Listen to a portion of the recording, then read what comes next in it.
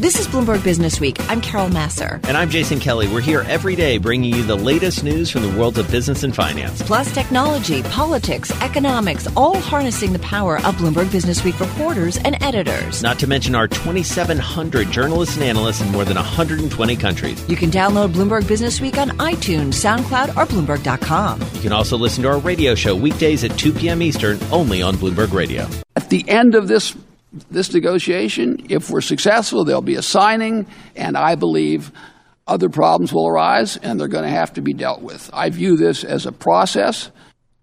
So, of course, you heard our Doug Krisner talking a little bit about Robert Lighthizer today, and you just heard from him there. He was testifying for the House Ways and Means Committee earlier today up on Capitol Hill. He is, of course, our U.S. trade rep. Let's get into what you need to know about the latest in these ongoing negotiations between the United States and China when it comes to trade. Andrew Maeda is global trade and economy reporter for us here at Bloomberg News. He joins us on the phone from our Washington, D.C. bureau. Hey, Andrew, good to have you here. There was so much coming out of Washington today between Lighthizer, Michael Cohen, Jay Powell. It was hard to kind of focus. So what do we need to really kind of take away from what we heard from Mr. Lighthizer?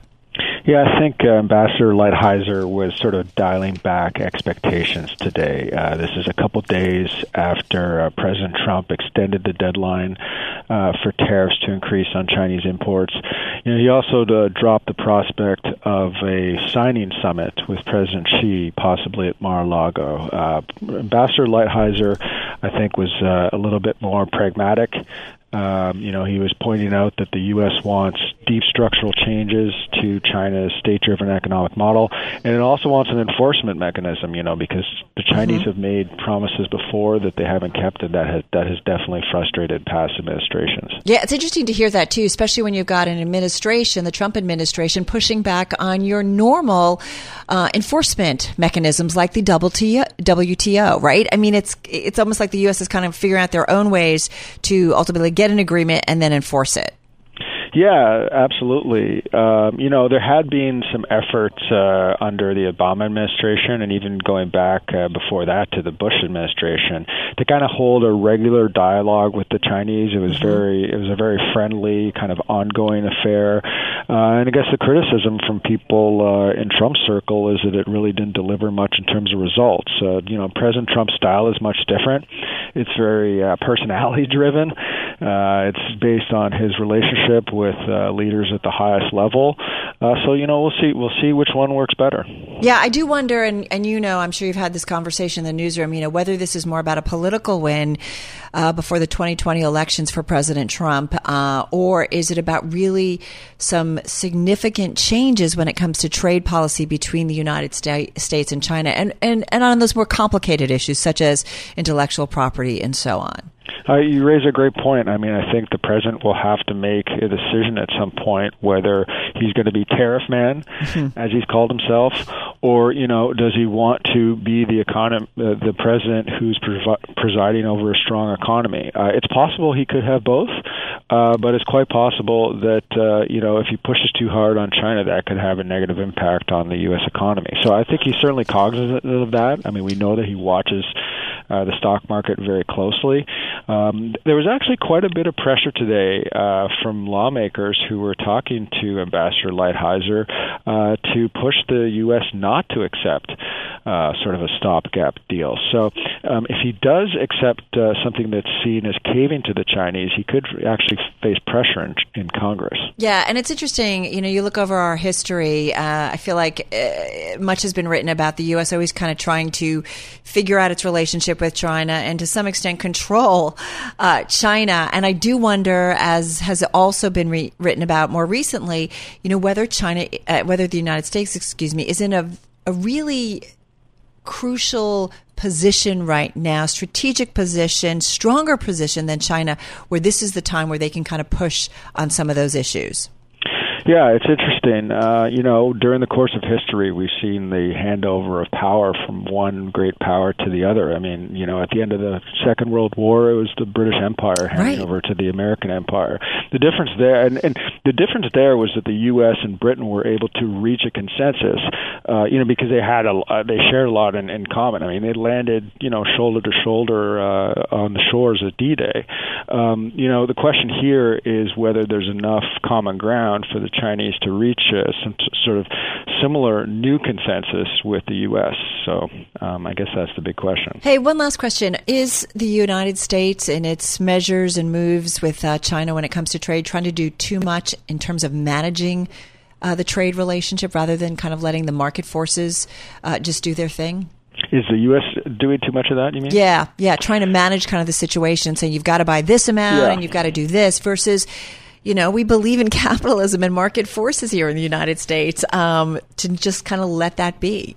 I don't think economists right now are really liking the outlines of the deal that they're hearing. Ambassador Lighthizer is a very experienced trade negotiator, but he's a lawyer, so he's approaching this in terms of how can I get a contract that commits the Chinese to buy X amount of this, rather than how can I change the basic macroeconomics so that the Chinese are saving less and eventually they're buying more goods from other people. So it's absolutely a fair point, a fair question. Well, always nice to check in with you, Andrew. Really appreciate your reporting. Andrew Maeda, he is our global trade and economy reporter at Bloomberg News, joining us on the phone in our Washington, D.C. bureau. Check him out on Twitter at Maeda. Amayeda. You can also check him out at Bloomberg.com. And, of course, if you're on the Bloomberg terminal, his trade stories and other reporting there as well. You got to get ready for the big payback. The financial industry definitely getting ready for tremendous changes within the industry. It's already happening. We've talked about it a lot, but increasingly we're seeing technology and new technologies invade that space. So let's get into it with our next guest. Josh Beck is Director of Equity Research, specializing in payments and fintech over at KeyBank Capital Markets. KeyBank, by the way, hosting its annual Emerging Technology Summit as we speak. Josh joining us on the phone from San Francisco. Josh, nice to have you here. We've talked a lot, really, over the last, I feel like, decade about technology increasingly playing a bigger and bigger role when it comes to the world of finance. Tell me a little bit about this event, how long you guys have been doing it, and what are some of the emerging technologies that are front and center this year? Yeah, so this is our 14th annual year hosting the summit, and thank you for having me. It originally really started out as a cloud and software focused event. That's where 15 years ago we saw a lot of the disruption. I think in the last 5-10 years, right, the way that we think about tech has really expanded. Certainly one of the really, I think, probably highest growth subsectors within tech the last 5 years has been fintech. And we had a really good showing. We had companies like PayPal, a number of the higher growth private companies, some of the so-called unicorns that get a lot of attention and press. And I think the message was really interesting. If you take a step back and just think about what the banking function entails, it's pretty simple.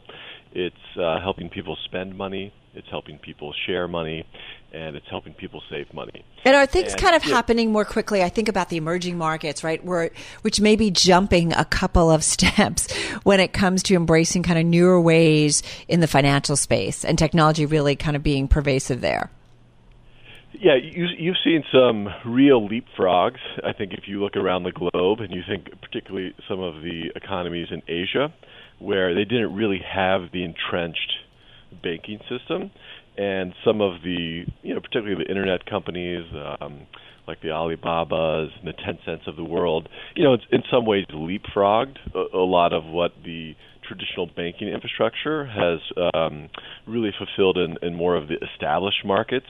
I think the message that is coming a bit more from the established markets, and actually in Europe, is this concept of open banking. Mm-hmm. And what's really happening there is regulators are kind of mandating that banks become easier to work with for some of these so-called FinApps or new tech companies that don't really have a proper banking license but are starting to offer some of those same services around spending, sharing, and saving. And that's what we picked up. It started in Europe, but I think it's really starting to hit a little bit of an inflection point here in the U.S. So some of the companies that we had highlighting this trend were Marqeta.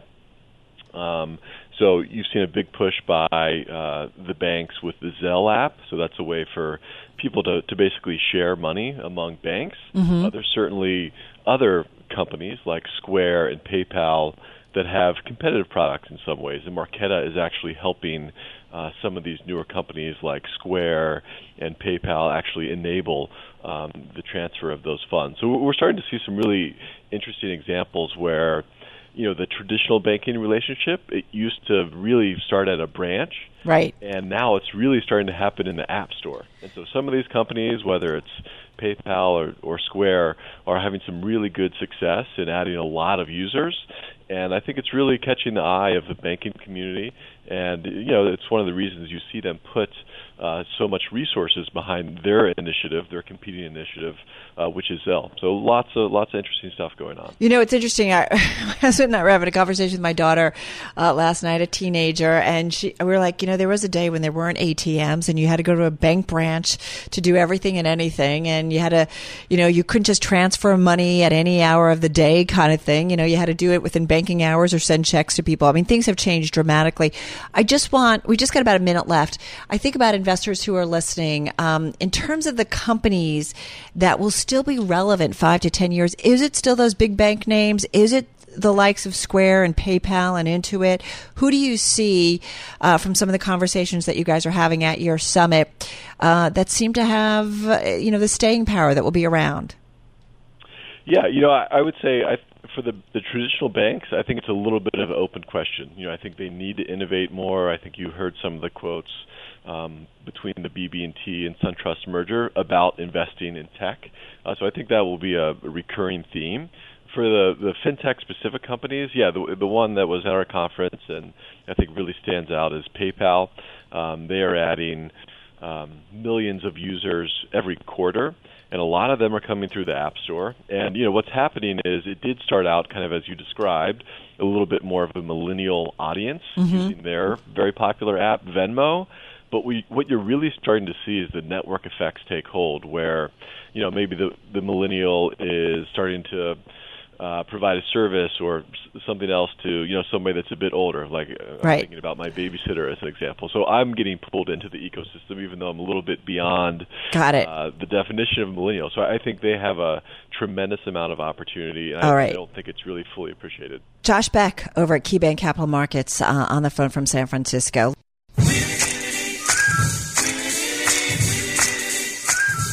So Tesla's Elon Musk tweeting again today about some pending news. It sent the stock rallying up roughly 6%, which makes me curious about what his Twitter sitter has to say about that. Did you even know Elon Musk had a Twitter sitter? Yep, he does. Dana Hall knew that. She is technology reporter at Bloomberg News. She joins us on the phone from our San Francisco bureau.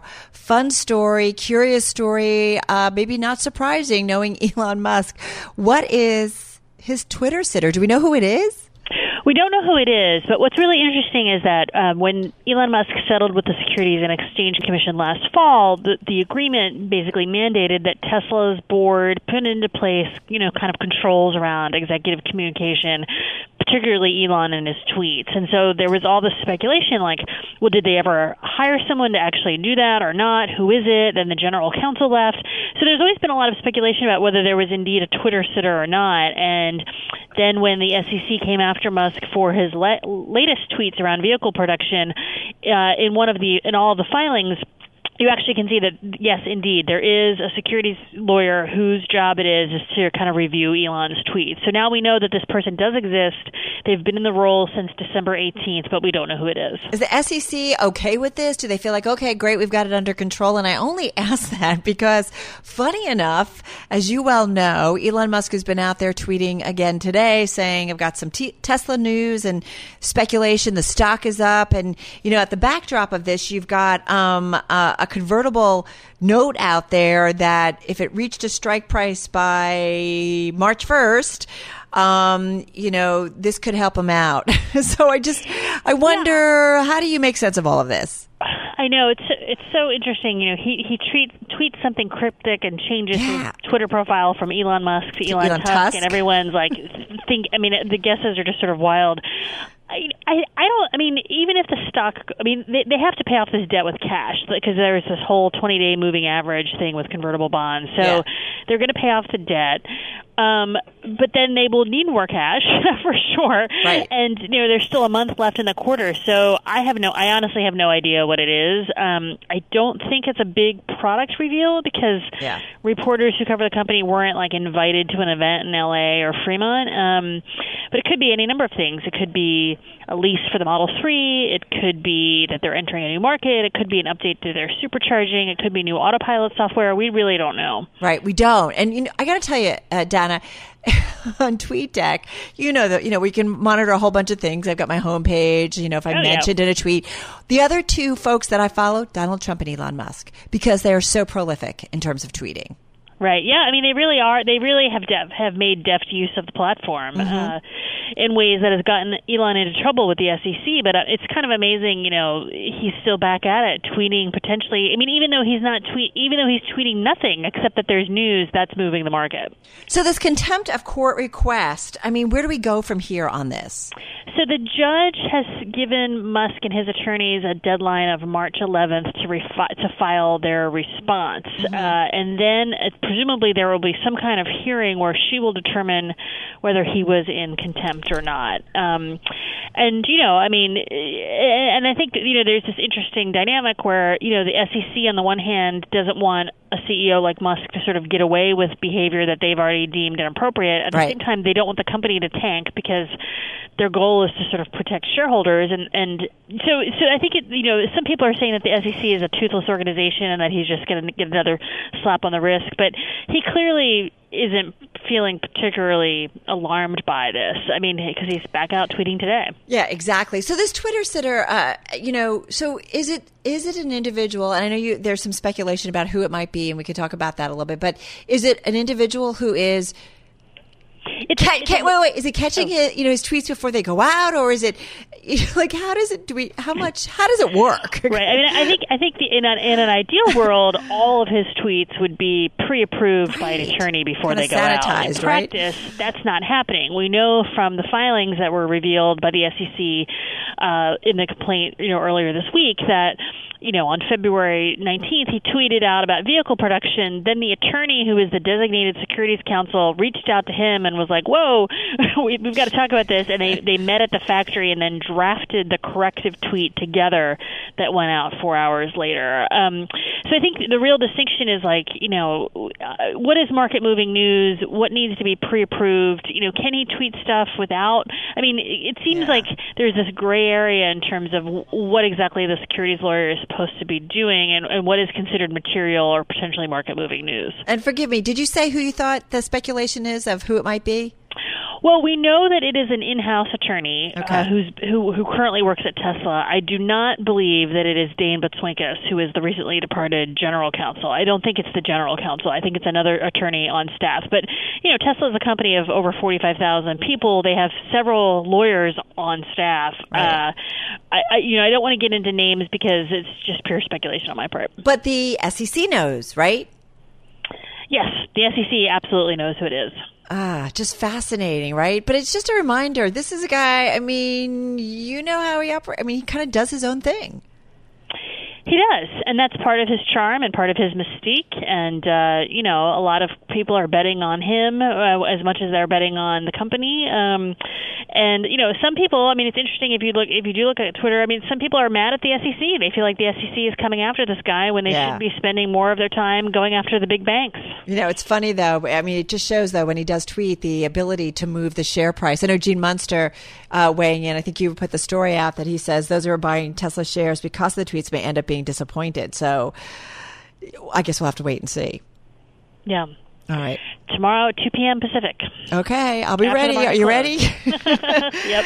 Always good to check in with you, Dana. Thank you so much. Dana Hall, she is technology reporter at Bloomberg News, joining us on the phone from San Francisco. Do check out her posts on Twitter at Dana Hall. And you can also check out more at Bloomberg.com. You're listening to Bloomberg Business Week with Carol Massar and Jason Kelly on Bloomberg Radio. It is time for the Bond Report. We've got a lot going on. Of course, Jay Powell up on Capitol Hill, day 2 of testimony before lawmakers. Let's get into that. We've got a conversation, a roundtable, economic roundtable. First of all, though, let's talk just about the bond market. Kathleen Hayes, Global Economics and Policy Editor at Bloomberg News, in our Bloomberg Interactive Broker studio, running her way to the studio. You know, I have to confess, I think this is one of those days when there is so much to rivet one's attention and get dragged into all kinds of conversations. I did a Twitter poll. I'm like, so what are you watching in Washington? And I just whittled it down to Jay Powell and Michael Cohen.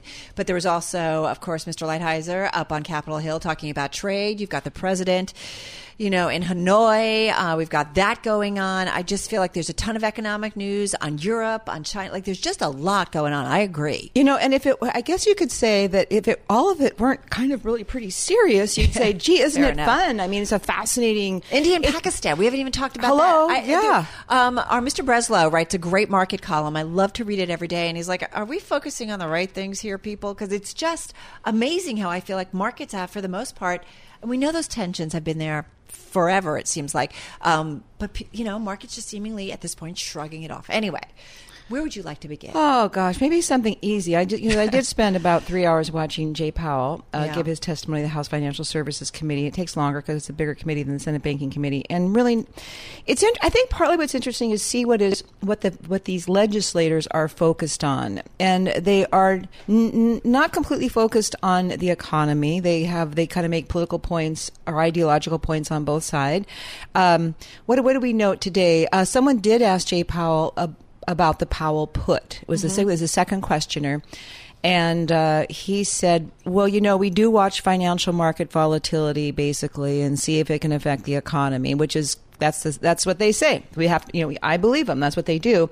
And then no one else asked it again. But there were a lot of questions about wages and inflation and banking. That's a big topic. Are we too strict on the banks? Are we not strict enough? So Jay Powell's done. Obviously, Michael Cohen isn't such a factor for the bond market. Hey, guys, let's just quickly do the bond market because I want to bring in Jeffrey Cleveland because he's also with us to talk about Jay Powell. But the bond market, any significant moves today? Well, it's interesting. It's down because the 10-year note, you can see it's down about 0.5 point. The 30-year bond is down 1.25 points.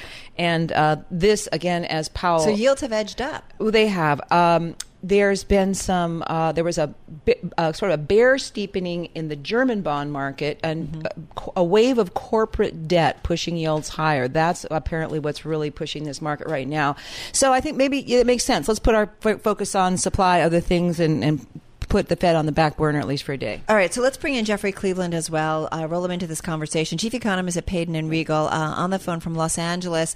Hi, Carol. Hey, nice to have you here. And Jeffrey, as we mentioned, there's so much coming out of Washington today, a lot of different fronts on trade, on the president, and certainly, of course, on the Fed and the economic and monetary policy outlook, thanks to Jay Powell. Jay Powell specifically, what do you think was the most important in terms of the questioning and testimony today? Well, you know, actually, I'm looking at the 230s curve, the 30-year yield rising today, and that curve is steeper than it has been in quite some time, probably going back to the middle of last year, middle of 2018. And, I mean, I think this is interesting because when the curve was flattening, Carol, everyone talked about a recession being around the corner, right. The yield curve, you know, and now we have a curve steepening. It's just one day, of course, but I think that's an interesting thing to take into account. It's related to what's going on, I mean, in terms of the Fed, Jay Powell. Everything I heard from Jay Powell is that they're comfortable being, you know, on pause. I think this is not a permanent pause. I think this is just a temporary pause until, you know, we have easing of financial conditions, which is well underway.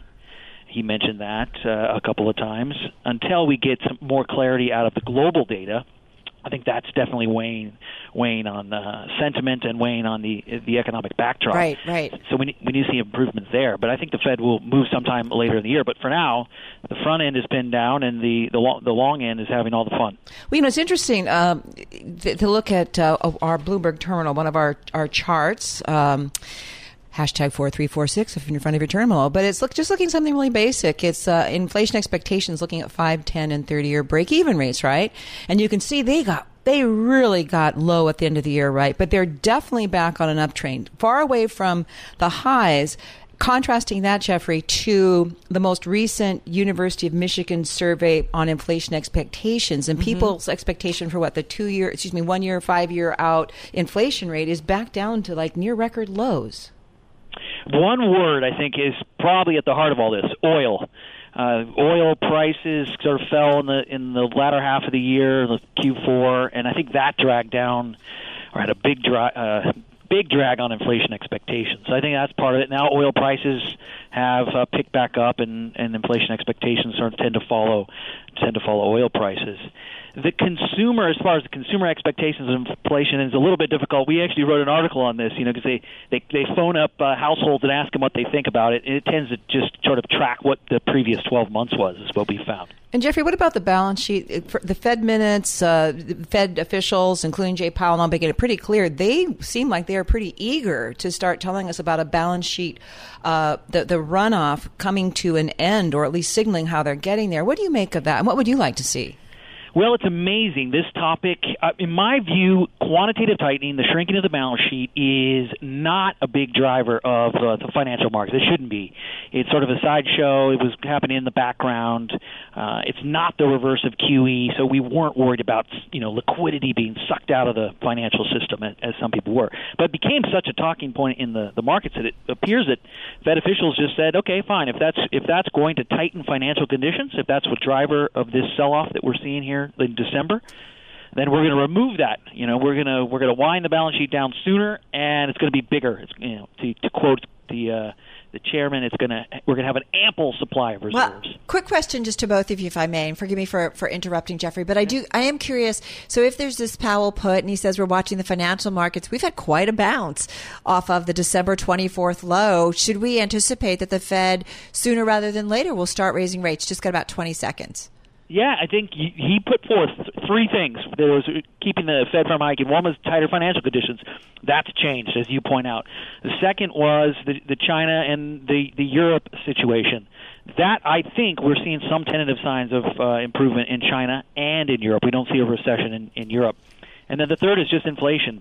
Sometime by mid-year, Carol, I think inflation will perk up somewhere at or above 2%. May I quickly underscore, at the press conference, Jay Powell was asked by our own Rich Miller of Bloomberg News, what would you have to see to get back on board with rate hikes? And he said he'd have to see inflation moving higher. I think that's the number one. He's just keeping a watch on inflation. All right, folks, thank you so much. Kathleen Hayes, Global Economics and Policy Editor at Bloomberg News. Catch her on Daybreak Asia tonight at 6 p.m. Wall Street time on Bloomberg Radio and TV. Jeffrey Cleveland, our thanks to you as well, Chief Economist at Payden and Regal. I'm driving in my car. I turn on the radio. How about you let me drive? Oh, no. Who's gonna drive you home? Honey, please, I'll do the driving. Drive on. Excuse me, I want to drive. Just drive, baby. It's the question that drives us. Take a break. We can reach our destination. This is the Drive to the Close. That funky music will drive us till the dawn. On Bloomberg Radio.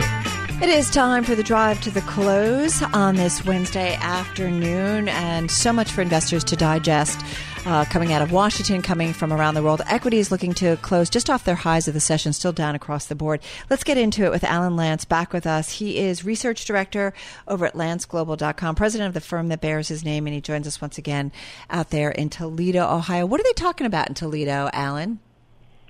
Oh, not too much as far as more the weather and items like that rather than the big financial headlines from that standpoint. Yeah, well, that's what I wonder because, right, U.S.-China trade, North Korea, Michael Cohen, I am curious when you talk to clients, investors, kind of what's top of mind for them. Yeah, it seems like the China trade situation has really been a key catalyst to the rebound as far as in 2019, Carol, and then you combine that with the Fed's dovish tone and new mindset after the December shakeup, and I think that trumps any earnings or economic concerns right now. So I think that's what we're seeing again, testing that 2,800 on the S&P. So we'll see how that unfolds. But that's been, I think, the key catalyst to bringing it up and back to this level at least. Your research is always fun to read, and you talk about specific names, and you say how you're interested in buying kind of select bargains and rather than going after those high flyers. And we have seen some stocks bounce big time off of that Christmas Eve low. Qualcomm is a name that you like. Talk us through that. Yeah, Qualcomm is a quality company that's been as far as battered like so many bargains that we picked up in December. So even earlier this month, we were buying it under $50, over a 5% dividend. I think it's a situation where the negatives with the as far as patents and the Chinese situation are overblown, and that has created an opportunity. So I think in these mega caps, we're seeing still some bargains like a Qualcomm, especially on weakness, and then there's some of the smaller companies that more that barbell approach we talked about late last year that I think still creates opportunities, even though we've rebounded 20% from the lows. Well, speaking of opportunities, at least in the M&A world, you got to feel pretty good, right? You guys liked Celgene. You said it was, I guess, your favorite or one of your favorites for 2019. And here it is, up about 42% this year after Bristol-Myers agreed to acquire the company. That's got to feel like a pretty good call. Yeah, we usually don't see that. I mean, we talked as far as New Year's Eve, as far as talking about Celgene being our favorite, and 3 days later you get a premium takeover from Bristol-Myers. So we wouldn't have talked about it with your listeners if we knew that was going to happen. Being a long-term investor, because we were saying that buy into this weakness, and obviously we didn't know something like that would happen. But we were fortunate with Cody as well, and the United Natural Foods, which we talked about, has bounced up nicely from their super value acquisition. And I think we're seeing that where the market's overreacting. Some acquisitions are taking longer to integrate, and that's creating some buying opportunities. So I would say it's rare that you see these companies, going up, 40-50% in a month or a few weeks. But when you're buying bargains, sometimes you get lucky and you get those short-term or more immediate as far as results. Alan, though, what about a United Natural Foods, which you said you guys like? It's up 42% this year. What at some point do you say, listen, this has had a nice run, I'm okay to back out of it for a little bit? We do on a lot of these, Carol, but like on United Naturals, Celgene, even Cody, we haven't sold a share. I think they can go a lot higher. I mean, they've been just decimated. So I think it's a situation where, again, the market's overreacted. So now it's still undervalued, but obviously not as much. When it gets to fairly valued, then we start putting some thought into taking some partial profits and as the pendulum swings to, hopefully we see an overvalued situation, then we definitely start selling. But in those that we just talked about, I don't think we're anywhere near as far as fairly valued levels, except for with Celgene's takeover. Alan, you noted CVS in your research note as well, and of course this was something that we talked about just recently, kind of just gobsmacked in terms of what's happening this year from the company and its takeover a few years ago, about 4 years ago, of Omnicare. How do you see CVS at this point? Because as you reminded us, you guys recommended shorting this name a few years ago. With the hit that CVS took, is it a time to kind of think about getting back into this name?